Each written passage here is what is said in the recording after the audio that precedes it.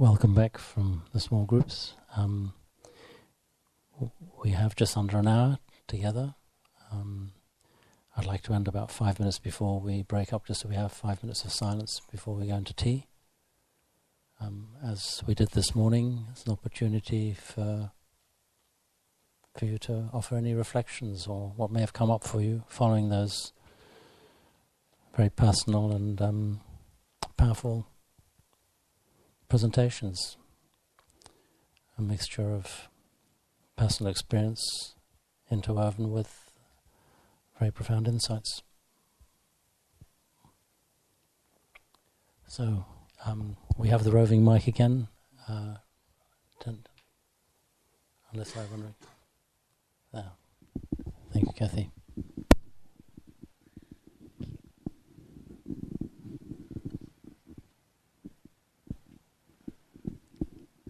I got a great deal out of both of the talks, but one of the things that came up for me when Rory was talking was also an empathy with the quality of experience of the young woman who was the object of desire, and whether her experience of the retreat might be diminished by being seen as only an object of desire, and the way I sometimes also have an averse reaction to people, as well as a reaction of attraction. There might be a reaction of aversion, and I'm often struck by how completely groundless it was when I get to know the person and talk to them. And it's something about our I'll talk about myself, my habitual tendency to let projections fly right, left and centre when I'm resting in silence. It's almost like the mind amusing itself. And I was really struck and very touched by Rory's honesty, because I think there are many ways in which we preempt our experience and diminish our possible sense of connectedness with others. And you know, it's a growing edge for me, always has been. So I hadn't actually seen it with such clarity, I think, till Rory was sharing his experience.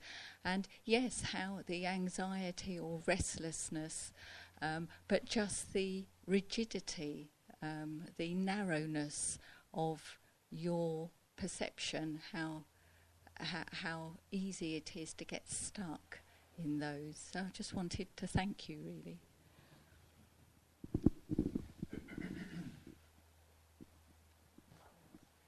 We'll hold it here until someone puts their hand up. Thank you very much. Thank you. It is working. Yep, it is working.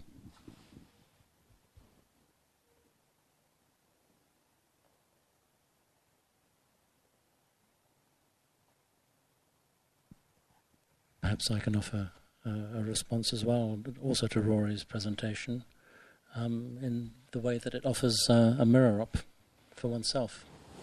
Yeah, when one is so honest about a process which is usually kept very private, it sort of shines a mirror, shines a little light into one's own processes. I wasn't going to speak till the end, but I also wanted to say thank you to you for your talk, Carol. I find all these talks deeply moving, bring tears to my eyes. Yes. Could pass it back to Sash. Thank you.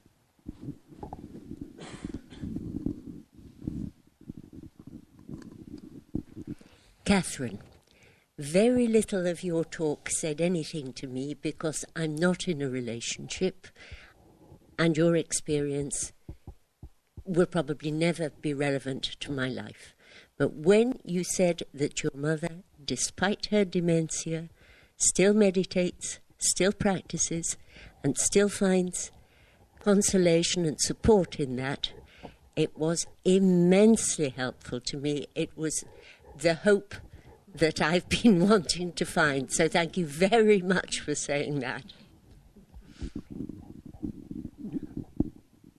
Just hold it for the time being.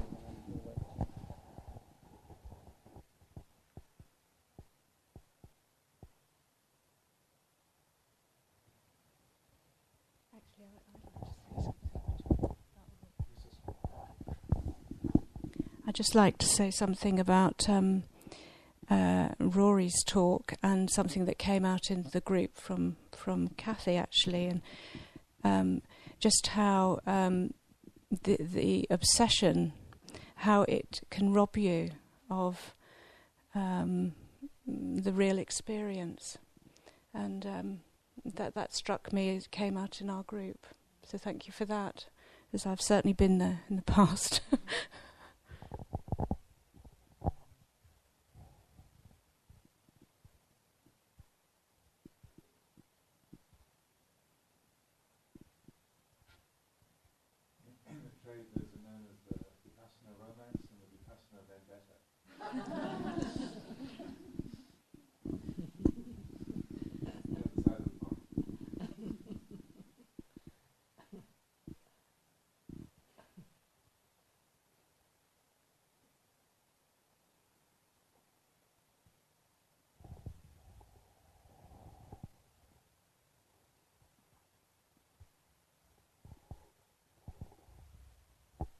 Not having been in any of the groups, I'd be very interested to hear how these themes were taken forward in the groups, if anybody would like to share. Yes. Thank you. I was quite interested in something that Rory said about how we have many people have a feeling of lack or that there's something wrong with them, and that how in our society, the capitalist society, we're encouraged to feel that more and more because it's a way of people selling goods to us and keeping capitalism going, keeping the consumerism going, and living in a country where there's a Christian culture. I feel that some of that comes from this feeling of a misinterpretation of the story of original sin, and it's just so common. It's very common, people feeling bad about themselves in some way or giving themselves a hard time. I'm sure I've had it myself in the past, but I think not growing up in a Christian background has been an immense advantage to me, although there are other stuff from my background that's it's been a challenge. Coming from a Jewish background, it's been a challenge as well. But that sort of feeling of that there's something inherently bad about us. Many people have that feeling. It's very sad. I just wanted to throw that in the pot.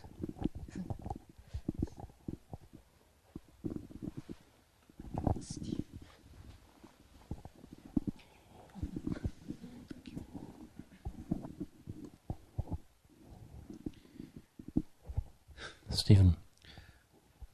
Thank you, Rory. I have something to say about not having something to say, which is, I was curious when you used the word terrified, and then understood. And I always usually feel a lot of respect for that kind of courage to expose what we'd all prefer not to expose, especially in this kind of situation. And that brings up a resonance in me to do that, but interestingly, it hasn't brought up a resonance to speak from. And I just want to say that I take that as some kind of ignorance in myself, some kind of not conscious resistance that I can be aware of, but there's something there to look at. Something for me to look at why there's nothing to say. And that's all I wanted to say, really. Thank you.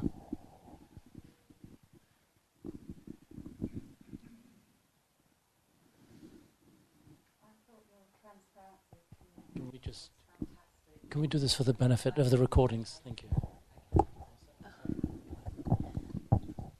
I really liked both of your transparencies of communication and the honesty that came through, and that was a topic that we actually spoke about within our group. And the courage to do that, because I think a lot of people have things to share about themselves and feel very frightened to do so. And I know it's only perhaps certain aspects that you shared, but I just think it's quite encouraging for others to hear that. So I just want to say that. Thank you.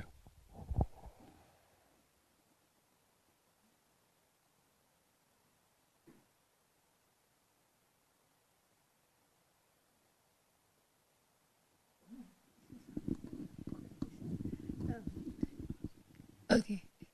Can we please hear Ajahn Amaru saying something about what's going on during his retreat? Please.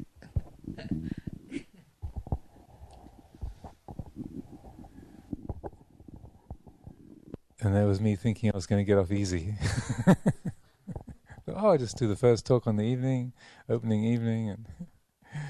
But on this particular area, there was a few themes that came up, also just from what Sati Sati was saying and picking up on Rory's comments about that hunger that our culture feeds within us. That it's very interesting that the term consumer culture is an ordinary word.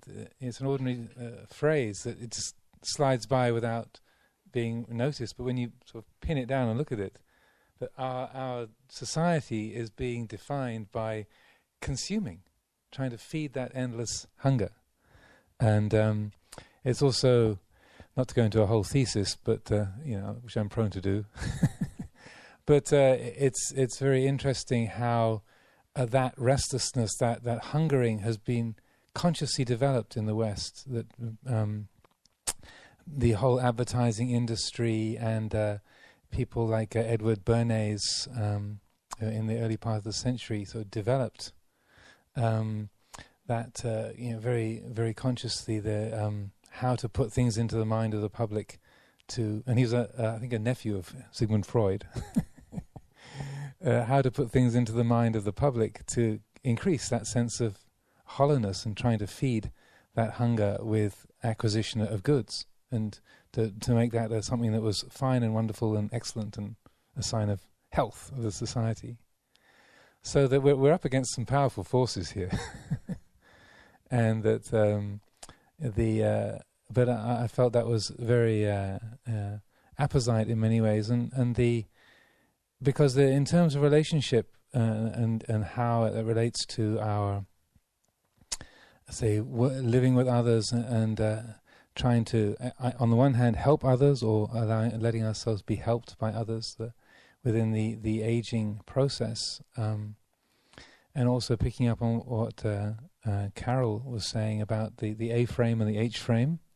One of the ways that I like to talk about this whole area is that there's, and this is my own thesis, there are two different kinds of relationship, whether you're a monastic or a layperson, whether you're older or younger, whether it's a romantic relationship, a teacher-student relationship, a societal relationship. But I feel you can put them into two broad categories, that of relationships of separateness and relationships of wholeness. And a relationship of separateness, whether it's, say, a person to the spiritual teacher saying that I am separate from you, you're the teacher, I'm the student, you've got something that I need to get from you, when I get it from you, then I will be complete. And so that there's you there, there's me here. Whether it's a romantic relationship, and I fully confess, I went into the monastery at the age of 21, so I don't have any real worldly experience of living in stable romantic relationships with anybody.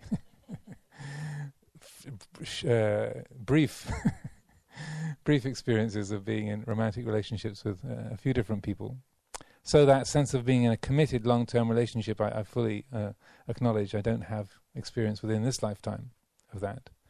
But certainly having lived within a family and experiencing the parent-child relationship and being around many, many people and counselling many people in romantic and married committed relationships, I feel it works in exactly the same way, that when if there's a relationship of separateness, when a bond is formed, it's like the parent looks to the child as, my job is to look after you and to complete you. You need me in order for your life to be whole, or I need you as my child to make my life whole.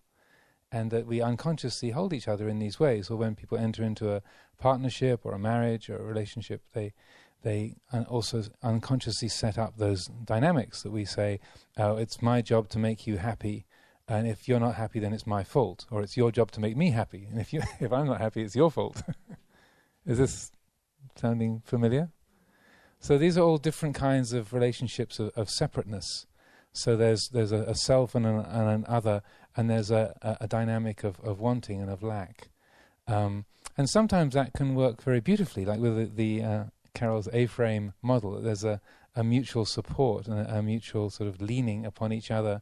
And so there is, that even though there is a separateness, those two separate parts can work well together. So it's not intrinsically problematic. But there is a division there, often within that. And in Buddhist terminology, this is, you would say, this is as long as a relationship is based around self-view, or a feeling of a separate ego identity, that then there's a me here and there's a you there, and no matter how hard we try, and no matter how well we fit together, there's still a you there and a me here. And as long as there's that division, then even when it's a really great relationship, and it works really well, when one of them goes, when one of us dies, then there's the heartbreak. I remember this beautiful old couple who used to live near Chithurst Monastery, the Gilberts, and they were well into their 80s when we knew them in the early days of Chithurst. Maybe Rory remembers them. We used to go on alms round to their home. They used to totter around the village hand in hand, and Mrs. Gilbert was very, very arthritic. And she used to say, "Oh, I'm fed up with living. This is really painful. You know, I can't wait till it's all over." And Mr. Gilbert would say, "Oh, don't say that, don't say that, you know." That's a horrible thing to think, you know. And when she finally passed away, and also they had the reputation and was recognized widely that in 60 years they'd never had an argument. Pause for breath. That they had a deeply harmonious and loving relationship, and seriously had never had an argument in their own reckoning. So when Mrs. Gilbert passed away, then and Mr. Gilbert was telling us one day, maybe we were on arms around together at the time, I don't remember, but he said, "Oh, I feel so terrible. I feel like I've lost an arm and a leg. I'm so depressed, you know." And he said, "I went to the doctor. And I said, 'Doctor, please, you know, give me something. You know, I feel terrible. My wife has died. We loved each other so much. Our relationship was so perfect, and now I feel like I've lost an arm and a leg.'" And he said, "Please, can you give me something?" And the doctor said, "I'm not going to give you anything. And you know what the problem is?" And he said, "What?" He said, "Your marriage was too good." That's your problem. You're not sick. You're just grieving. And he said, "Cheeky young puppy," you know. But then I realized he was right. And so that was a very lovely and beautiful relationship. But because of that sense of self and other, when one half goes, then there's that deep sense of lack when it's parted. So a relationship of wholeness, what I use that kind of language for, is rather the H model. I'm not sure if Carol means this, but it's rather like you and I help each other to recognize our own wholeness. So a teacher to a student, or a parent to a child, child to a parent, a lover to lover, partner to partner. So rather than I need you to make me complete, or you need me to make you complete, rather your presence helps me to help me to be reminded that I'm complete already. And my presence hopefully reminds you that you are complete already, so that we live as mirrors and relate as ways and means to catalyze that awakening to our own wholeness. And so we're grateful to have that mirror, like being around a great teacher like Lumpur Sumedho or Lumpur Cha, you know, that you're really glad to have those mirrors around, but that you can also see that people like Lumpur Sumedho, Lumpur Chat, they do not need to have you as a student. They don't need an audience. In fact, Lumpur Sumedho is extremely happy to not have an audience, and is enjoying his retirement. But I feel this is a very useful model, and it seems to span all different strata, whether it's teacher-student, parent-child, or partner to partner in a marriage or a relationship. And that when that quality of self-view or self-centered thinking is dropped, then we can more relate in a closer way. There's no barrier between us. And I remember years and years ago when I was a student, seeing Magritte's painting, The Lovers. I don't know how many of you are familiar with René Magritte's painting, and some people might feel this is a bit monkish or a bit of a brutal reflection, but it was my experience often as a teenager trying to get close or trying to be in a relationship that was truly unified or whole. And in this painting, the pair of lovers are in an embrace, locked together with their arms around each other, and they're kissing each other in an embrace. But each one has a black bag over their head. So they're two separate bags. So they're kind of locked around each other, but each of their heads is surrounded by a bag. So there's the film of the cloth separating them. And I remember seeing that painting, thinking, that's it. That's what I keep experiencing, that you can get so close and so close and so close, but you're apart. And that it's a mysterious thing, but it's when we let go of self-concern, when we let go of ourselves, that we are most completely able to be at one with others. And that in terms of the aging process and being helped by others or living in relationship to others who we are caring for in that particular dynamic, and also relating to our own aging body, I can totally empathize with Rory that I'm not that 26-year-old guy with buff muscles. Everything is going south and east and west rapidly, and it can be quite frightening when they look in the mirror. Think, whoa, how did that happen? Well, duh. But we know how it happens. Time passes.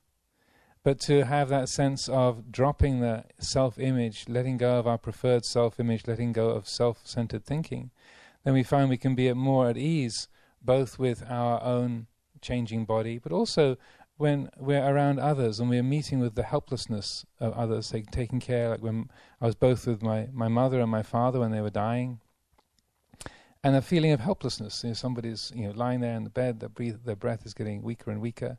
What can I do? What can I do? And there's this feeling of wanting to help, wanting to be there, and a closing down, a tightening of the heart. And it's only in those moments when we let go of self-centered attitudes and drop that, then we know what to do. And often in those kind of situations, what to do is simply be present, pay attention, not get busy and fussy, but to just relax and pay attention, attune to the time, the place, the situation. Just as a final comment, I heard a story that Ram Dass told, and he's a sort of expert on death and dying, and he's written books about it. He's a sort of world authority, New Age guru, Dharma teacher. So his beloved stepmother was passing away, and she was sort of lying on her deathbed, and her she's very weak and frail, and Ram Dass is sitting beside her, and he tells this story himself. So he's saying, okay, Mom, you can feel the light entering your body as you breathe in, as the breath comes. No matter how soft the breath is, you feel you're breathing in the light is expanding, you're moving towards the light, letting yourself be light, and going on like this for half an hour, 45 minutes. Finally, he pauses for breath, and his stepmother turns around to him and says, Ram Dass, be quiet.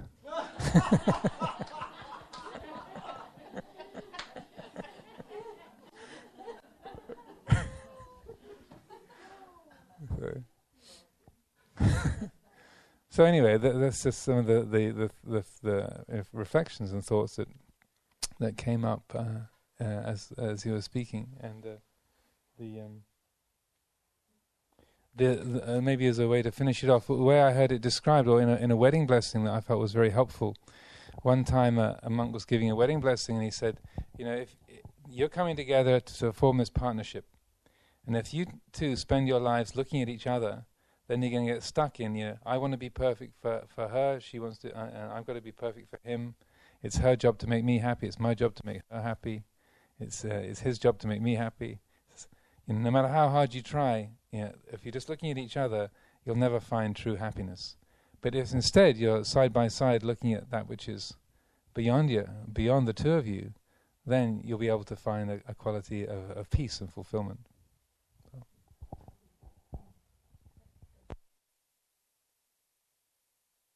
Rookie has to say about.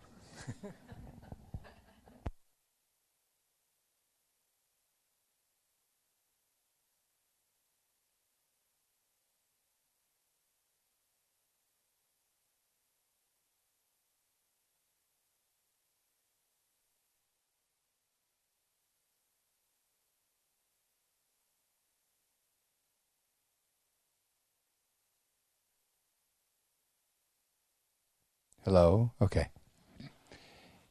Years ago, I remember when I was still in robes, reflecting on relationship, but a relationship more as coming together.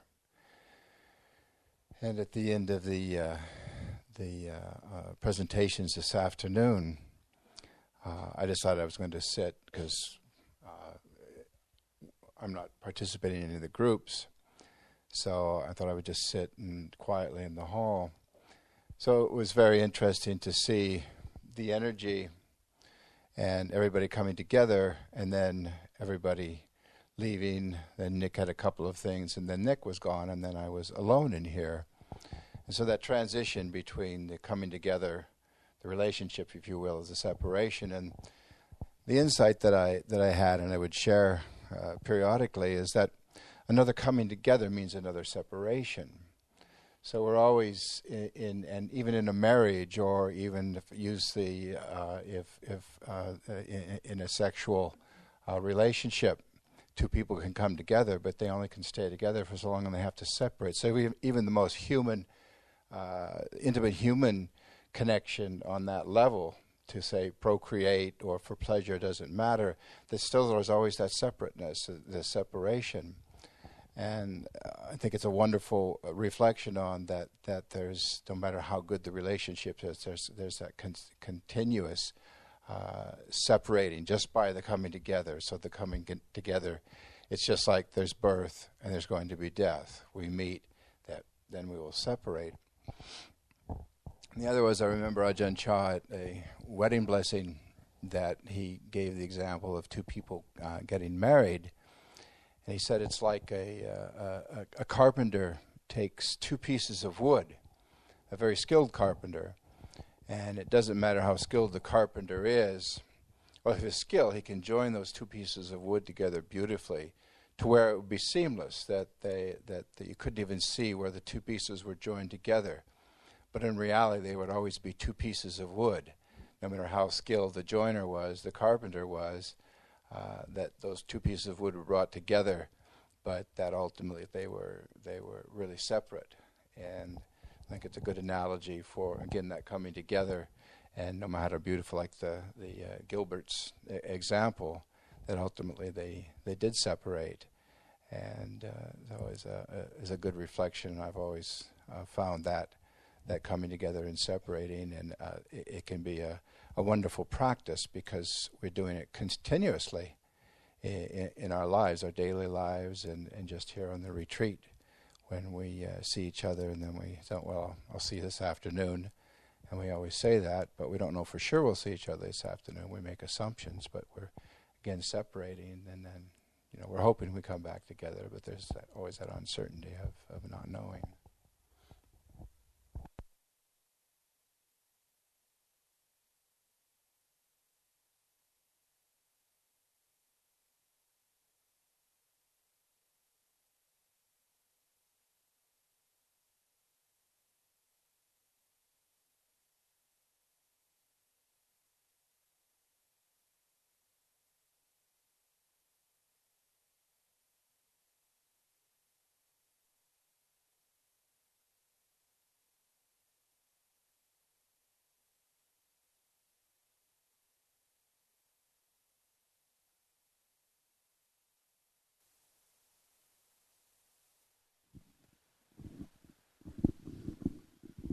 Hello. I was just, can you hear me? I was just thinking about separation and the sort of gift of loss. And I think what came for me in terms of the sort of separation in my marriage, which was on one level awful, but I think it really kind of shook up for me all these sort of essential basic assumptions that I'd made about the world and my views of the world. And in a way, that kind of length, if you like, of togetherness masked, I think, a whole lot for me. You know, it kept me from something. And so I think the sort of that separateness or that space, it sort of threw up everything in a way I didn't want to see, but also the sort of sense of something landing that, I don't know, feels so different in a way. I don't know if I'm making sense here. But something about that sort of that attachment, separation and loss being so enriching in some form. That's my experience anyway, today.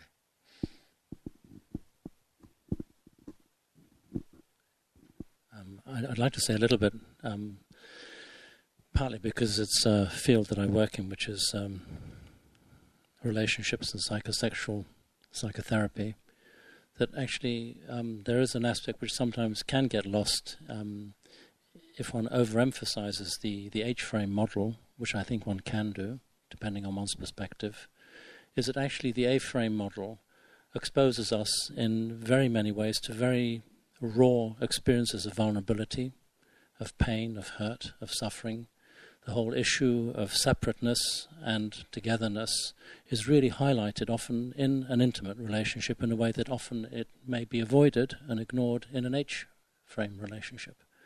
So I'd like to validate that point of view because I think it's important. I see it in my work, I've seen it in my own life, that because the relationship between two people can be so intimate, and although it excludes others, it exposes us often in our most vulnerable places. Because there's no one like one's intimate partner who knows everything about one. One is absolutely transparent. One can't hide anything. You know, whether it's a pimple on one's face or breaking wind, whatever it is, embarrassing situations, it's all there. And being known in that way, actually, is very exposing, and it very quickly strips away, it can often strip away, not always, but often strips away any ideas one may have about oneself, about how wonderful one appears to the world or to oneself. So there is this raw side of a relationship, which we often get entangled in and obviously lost in because it is so intimate and it touches such deep parts of our need for attachment, need for belonging, need for being someone. But I think the beauty of Dhamma practice, if it's really embraced wholly, is that it can affect every aspect of one's life, including intimate relationships. Because the truth of what Rory was saying about that desire is at the heart of this process of suffering. One knows that really, really richly in intimate personal relationships. And it can be wonderful food for thought. So the analogy that you used of the monk's illustration, when the two people who are in a relationship start seeing that there is something other than themselves, yes, and they don't get lost in the world of material happiness, actually a dimension can come to the relationship where the sense of togetherness, where the A-frame and the H-frame coexist together and actually complement one another. Because in working on the H-frame model in an A-frame relationship, one actually finds a way out, not only out of the suffering eventually, but also one penetrates deeply into the suffering at the same time. So actually it leads to a very, very deep, rich life. And although I was this has been building up in me as the weekend progresses, I was going to sort of say this for the end, I think the richness of an event like this, which I'd like to share, is the fact that we have so many lay people contributing to this Dhamma dialogue situation. And there is a danger, and I say this as a sort of facilitator here, to sort of defer knowledge to those who speak clearly, speak articulately, who are familiar with speaking to large numbers of people. What I wouldn't like to get lost is all the silent voices, all the inner journeys, inner experiences that we all have as individuals, without necessarily the confidence to share it in a public forum. So I hope that those elements come through in your smaller groups, where perhaps it feels a bit safer and easier to share. So that's my little contribution.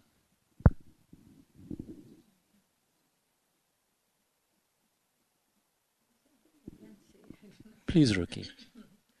I told Rory that I spoke the most in the little circles. This I don't know. I have had the good fortune to associate with some very good monks, both here and in Sri Lanka. And Venerable Ananda Maitreya,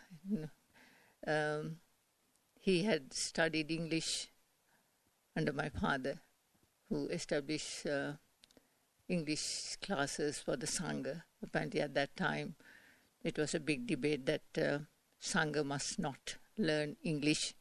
They'll be corrupted by the West. But my father didn't agree with that. Anyway, that was so. Whenever saw me, he always treated me with a lot of kindness. And what I remember was what he said was that we are all on a spiritual journey, and when people are when they are going on the wrong path, when they are very self-indulgent, this is a way of turning you around to correct you, to correct your way. And there were several examples that I remember we were discussing. One was a relation of mine who were blissfully happy, married, very self-indulgent, doing everything they wanted. They had money and blissfully happy and not caring about others. And then they get not disabled, it's not used, but a special needs child who needed care, and he's still living. And that turned them round so much that they established a home for disabled people, and they're caring for others all the time now. So, several other instances like that. Often when I see people very self-indulgent, and I think, oh my gosh, what's going to happen to them? I feel concerned for them. So maybe when things go wrong, that might be a way of telling you that you reach the point where you got to turn back, turn in the right direction, take the correct fork. But there's a sliding doors. This is one of my reflections. Thank you, Ruki.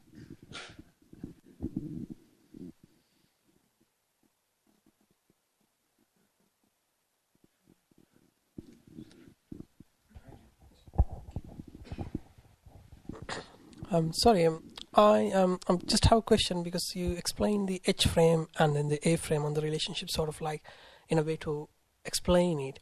What I'm just quick puzzling myself is like, my parents has a sort of a H frame. They're both independent and then care, but it works out really well. But my aunt has a sort of a A frame.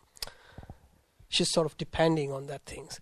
And these things, when I think back, we can easily put them into the H frame, A frame, but they don't really focus in developing a H frame or A frame.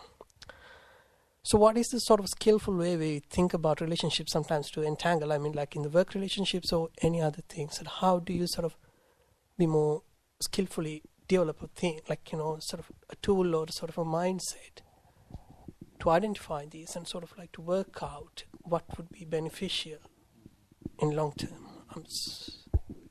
Thank you. Would you like to address that, Carol? Do you feel?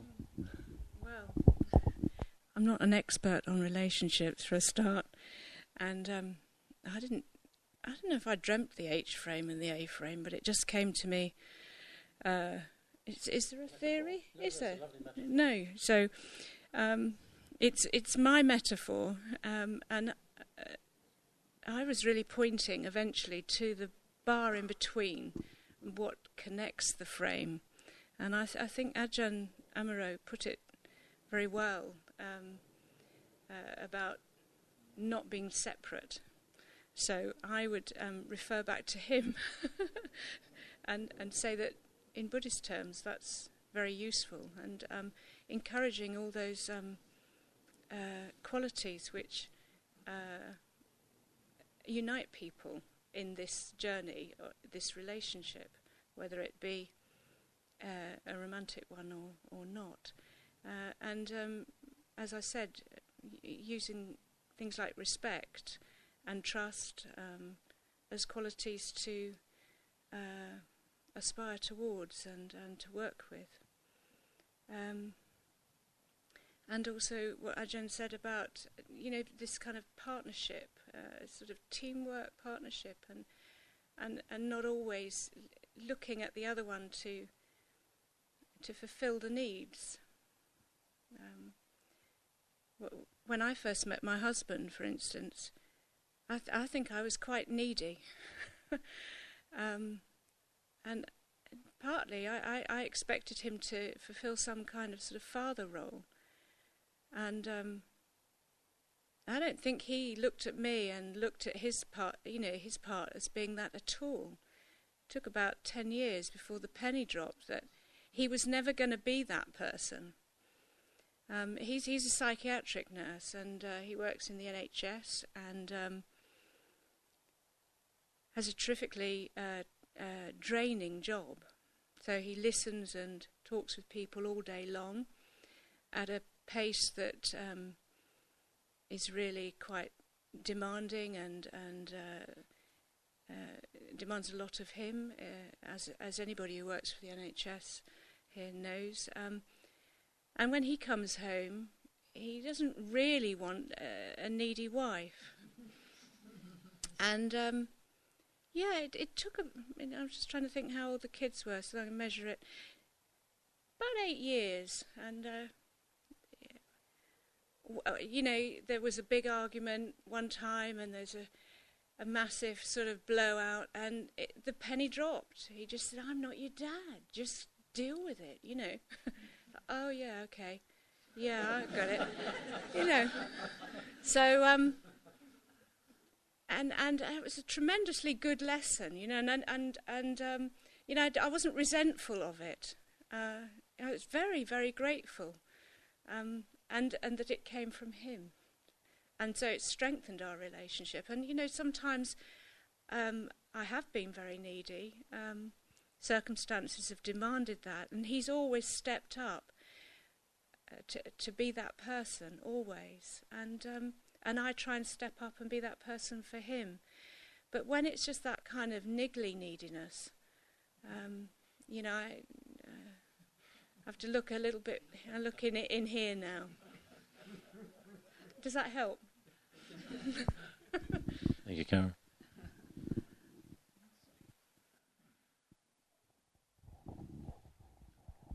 So at the risk of holding the floor even more, a couple of things have come to mind in this relationship, in relationship, no pun intended, to this subject. That in monastic training, you take on there's actually a ritualized form of taking dependence upon a teacher. It's like when you enter into monastic training, then you apprentice yourself to a particular teacher. So I took dependence on Ajahn Prabhakaro 34 years ago when I was a novice, so that I was the new guy just come in the gate, and he was the abbot. So I took dependence on him as a teacher. And so, but then you're expected to live in dependence on the teacher, on the preceptor for the period of at least 5 years, and then you're expected to start using your own wings.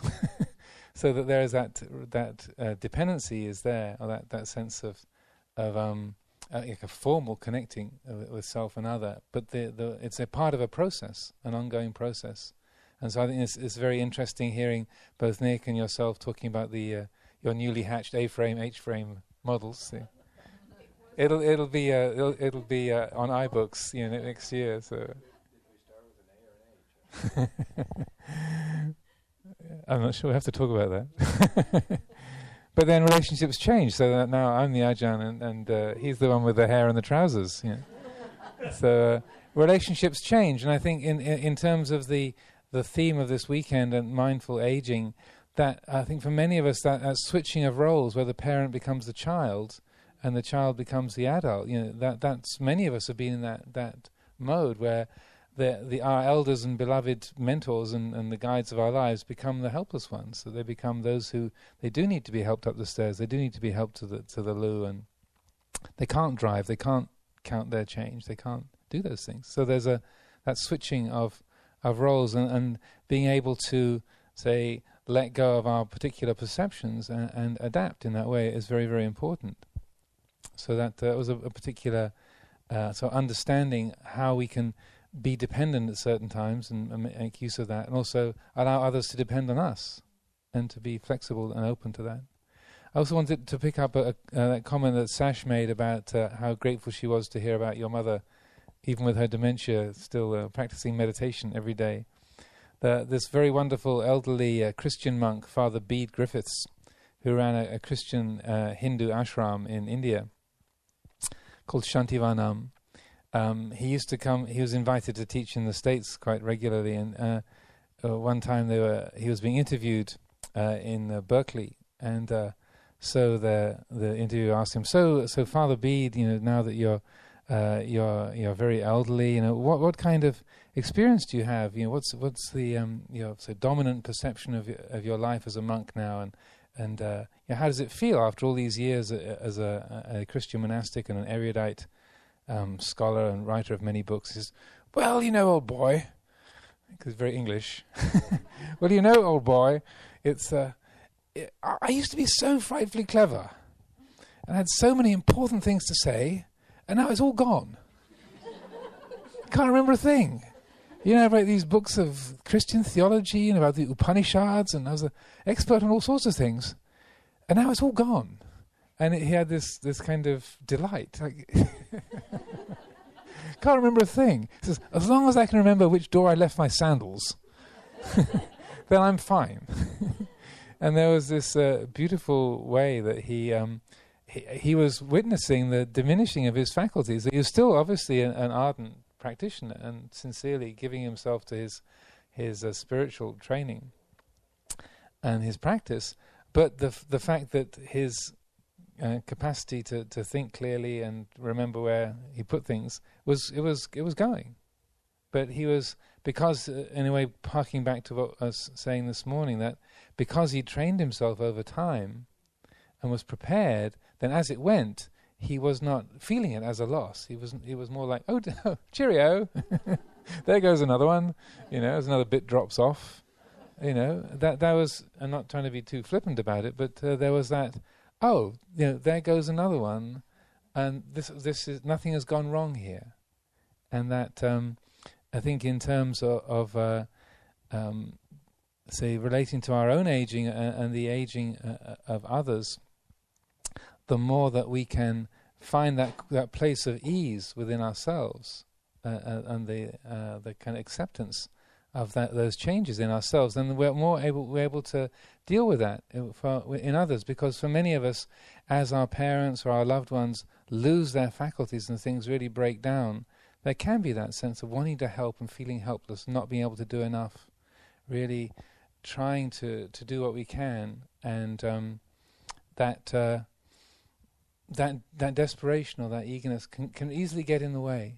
And so that the more that we're able to say drop that sense of self-concern and just give ourselves to that attention to the moment, then we know what to do, and that we don't have to say feel like, if only I could do the right thing, then they would stop suffering. That to get out of our head and getting caught up in trying to find the right thing and being able to relax into the present and to open ourselves to the actuality of, no, it's out of your control. You can't do anything, they can't do anything. Yeah, relax, be open, and then that's what we can really give. Thank you very much. Right, I'm afraid that brings this session to an end.